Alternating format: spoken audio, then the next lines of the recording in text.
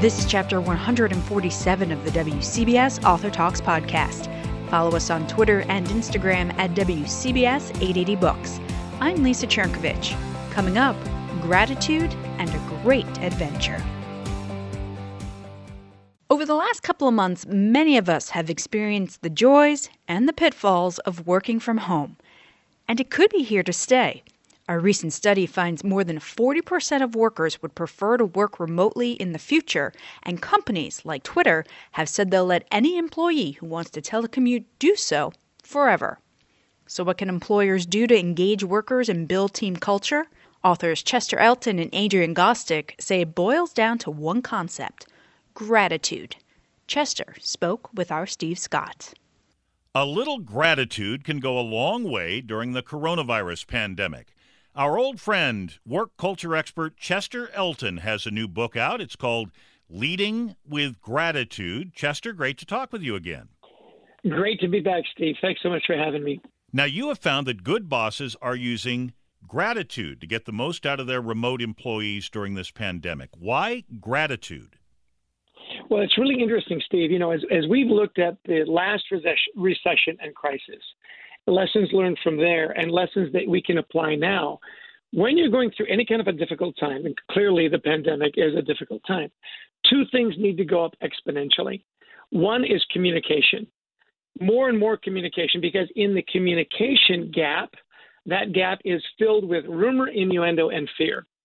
So we need to be constantly communicating. What are the new rules of engagement? What are the new ways that we engage with our customers and so on? The second thing that needs to go up exponentially is gratitude. And that's because we're all feeling very vulnerable, particularly the people that are working from home that haven't worked from home before. They want to know, how am I doing? Are we headed in the right direction? Am I on track? And there's no better way for a leader to do that than simple touches of gratitude. Hey, you're doing great. Here's the roadmap. Hey, we hit another milestone. And those expressions of appreciation and gratitude go a long way to calming down people's emotions, keeping them engaged, and keeping them more productive. Does that make sense? It does. Does this fall in line with the old adage of you catch more flies with honey than vinegar? Absolutely, it does. You know, we say more carrots, less sticks, right? Particularly now, you've got to be very careful. I'm not saying that you don't have, those difficult conversations. When things are going wrong, you need to correct it.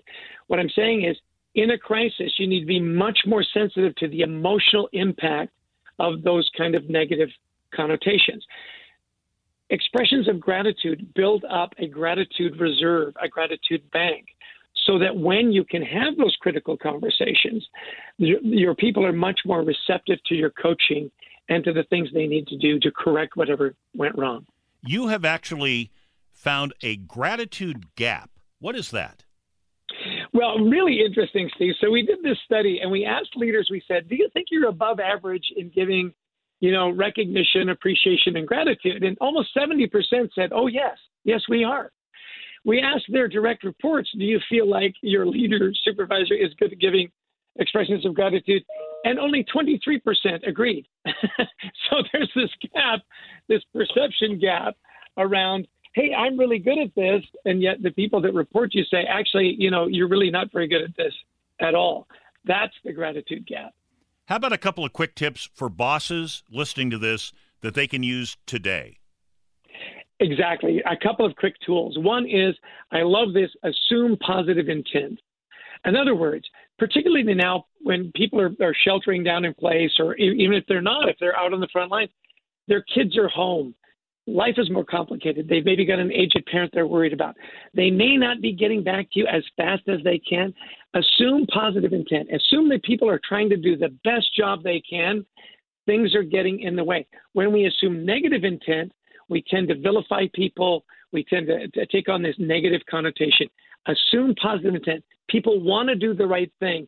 It's just a little more difficult now than ever. He is the apostle of appreciation. Chester Elton's new book is called Leading with Gratitude. Chester, again, great to talk with you, and thanks for coming on. We appreciate it. Always great, Steve. And by the way, we've got a wonderful website called leadingwithgratitudebook.com with lots of free downloads and videos and additional tools to help you lead with gratitude through a crisis. I hope you'll take advantage. If you're looking for a book to escape the world for a little while, author Susie Gilbert would like to entice you with her debut novel about a cross-country trip to deliver a homicidal bald eagle to a Canadian wildlife sanctuary. Sounds crazy, right? Well, it is, in a good and totally satisfying way. I recently had the chance to talk with her at length about Unflappable and her journey to get it published. You have 30 seconds to convince readers to pick up your book. What do you tell them? It is about a wildlife rehabilitator named Luna Burke and an unsuspecting getaway driver named Ned Harrelson, and they are trying to smuggle a homicidal bald eagle from a private zoo in Key West to an eagle sanctuary in Ontario. And they're aided by an underground railroad of wildlife lovers, and they're being pursued by just about everybody. They're heading from Key West to Ontario to an eagle sanctuary, and the question is, will they make it? I have to tell you, I loved this, as you call them, underground railroad of wildlife rehabbers. They're honestly, that cast of characters are my favorite part of the book. And it's actually a world you know really well. Yes, I am part of that world.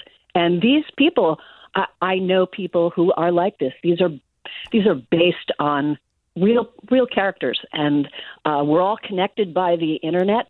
People who take care of wildlife, injured and orphaned wildlife, tend to be kind of nuts, and they bond with each other, and literally we will just go to mind-boggling lengths to help each other out. How did you get involved in the world of rehabbing? I have always been an animal person my whole life.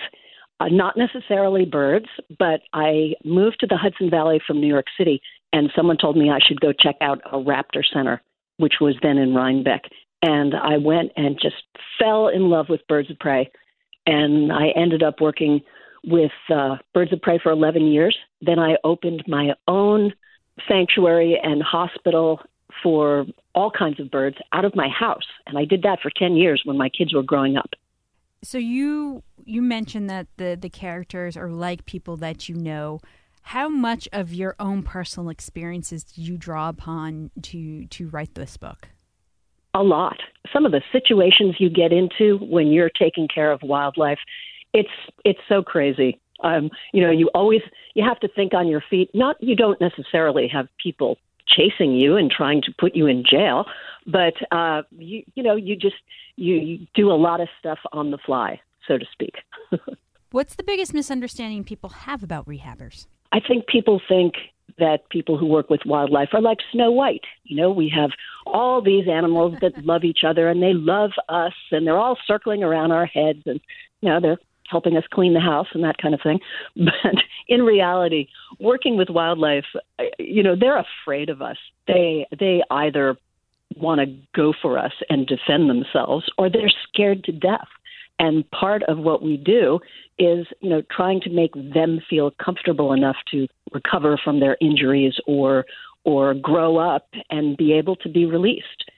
And, I drew on this when I was writing this book, because you're smuggling an adult bald eagle from Florida to Ontario. And the thing is, you can't just stick a full-grown eagle in a car trunk. You have to be really careful of the bird's stress level.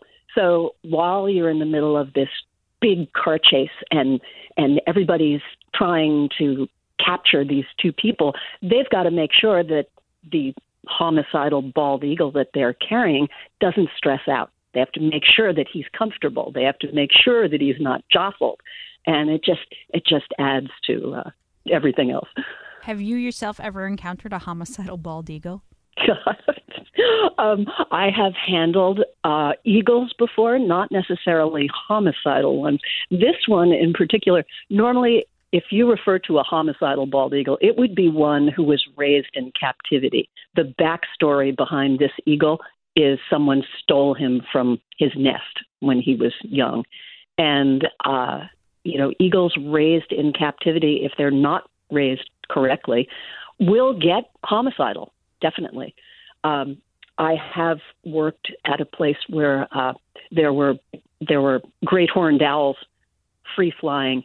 And if you wanted to go into that enclosure to feed them, you had to wear a football helmet and pads and gloves because, yes, they would come after you.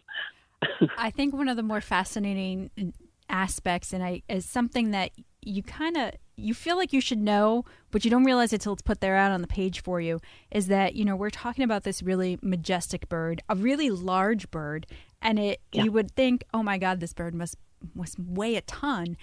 And then you realize, wait a minute, no, they really don't, because that's how they're able to fly. That's right. Yeah, that's the thing. Their bird bones are hollow.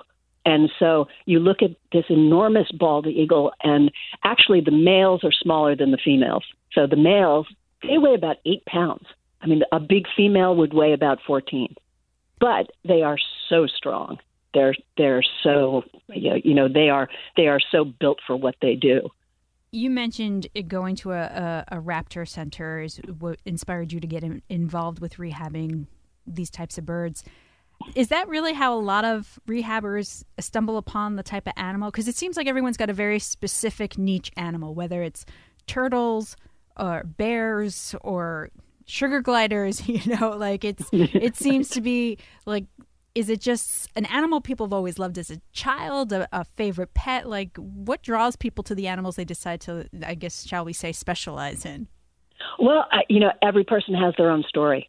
And this is one of the fun things about writing this book. And this is what I hope that people could get a window into, is that there are so many different types of wildlife, and there are rehabbers who will take anything that comes in the door, but most people end up specializing.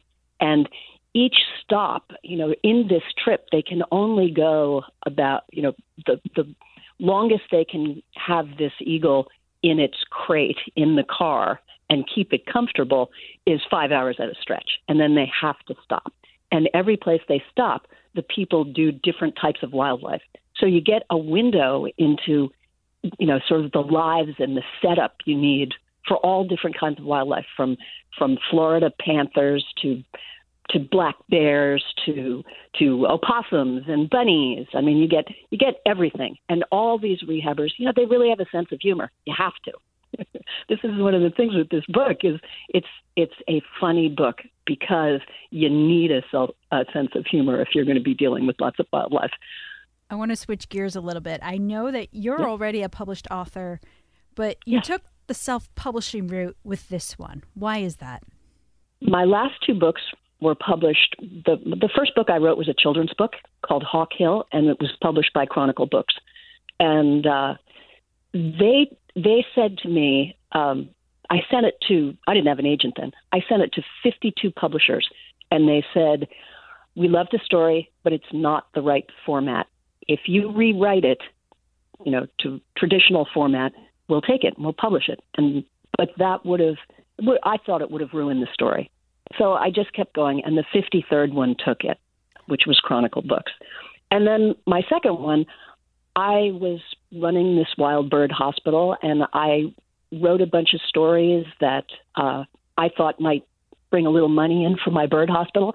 And I met this wonderful agent who convinced me to turn it into a book, which I did, and I didn't expect anything.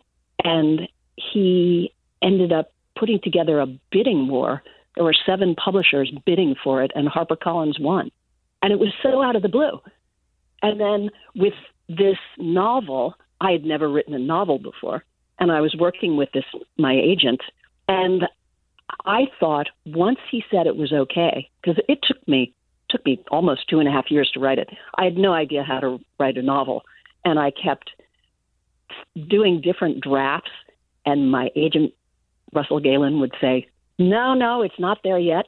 And once he finally got it where he thought it would be a sensation, I was counting on it to be, just go like the last one. And it didn't.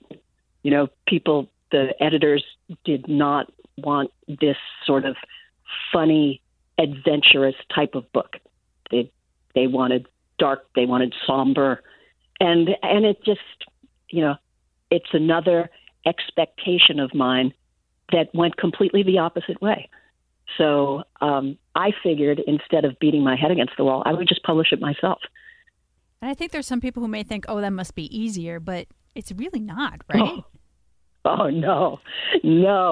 Oh, people don't think that. It's actually, if you are really good at self-promotion and marketing and social media, I think it actually might be the way to go, because you're your own boss. You don't have to listen to anyone telling you, like with me, they said, well, if you turn this into a murder mystery, then maybe we'll take it. And if you do the self-publishing route, you don't have to listen to any of that. But if you are not good at social media and self-promotion, then it's a real slog. It's difficult. Plus, I spent so much time writing this book. It's so solitary, and I just holed up in the woods and wrote it for a couple of years. And suddenly I had to do all this multitasking, and it's like my multitasking muscles had atrophied, and it was really hard. I know we're not supposed to judge books by their covers, but I have to say, if I saw this sitting in a bookstore, I'd have to go see what it was all about. It's a bright yellow cover with this classic red car in it, and this lady nonchalantly just holding a ball deal with its wings spread. It just draws you in. It's really cool. Well, thank you. I'm so glad to hear that. I had the idea for the cover, and I'm not an artist, and so I looked up. I Googled photographs of a classic 57 Chevy and a woman holding it, and an eagle. And I just kept resizing them and cutting them out with my little scissors and sticking it together until I got the idea of what I wanted. I mean, it was like I was 5 years old, right? It's like I'm in art class, but I got the idea. And then I had a book. It's a company called eBook Launch, and they are in British Columbia, and they will do your book cover. They will format the book so that you have all different, it'll fit in all different formats. And they actually did the artwork for the book cover, which I just think is spectacular. No, it does totally catches your eye. So that you did a good job there for by yourself, not being a graphic book cover designer. Well, let's just say I got the idea across well, and they carried the ball. So, Susie, what do you really want readers to take away from Unflappable? Well, I'd like them to have a really good time reading it. I'd like them to, forget about the outside world for however long it takes them to get through the book.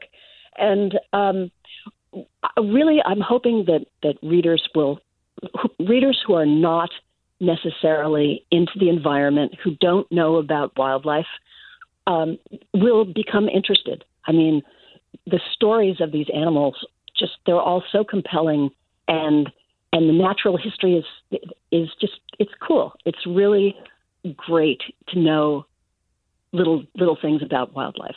And I think it's a whole new world for people who don't necessarily know about it. And I hope they would develop an appreciation for it. And possibly, there are wildlife rehabilitators everywhere across the country.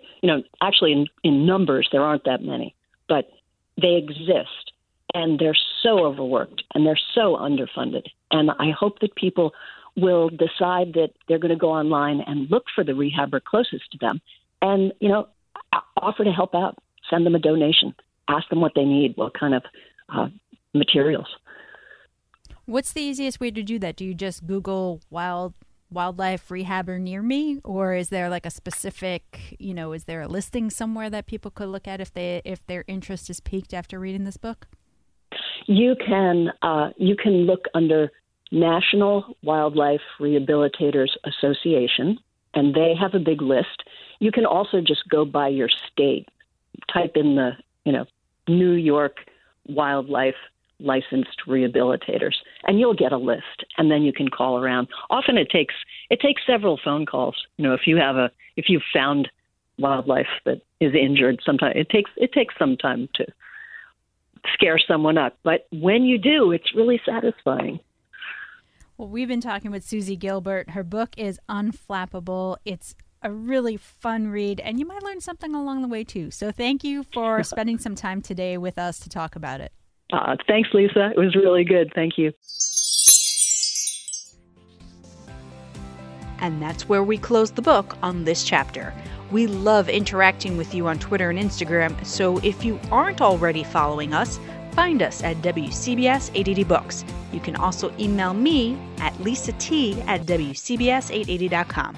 Until next time, keep calm and read. I'm Lisa Cherkovich.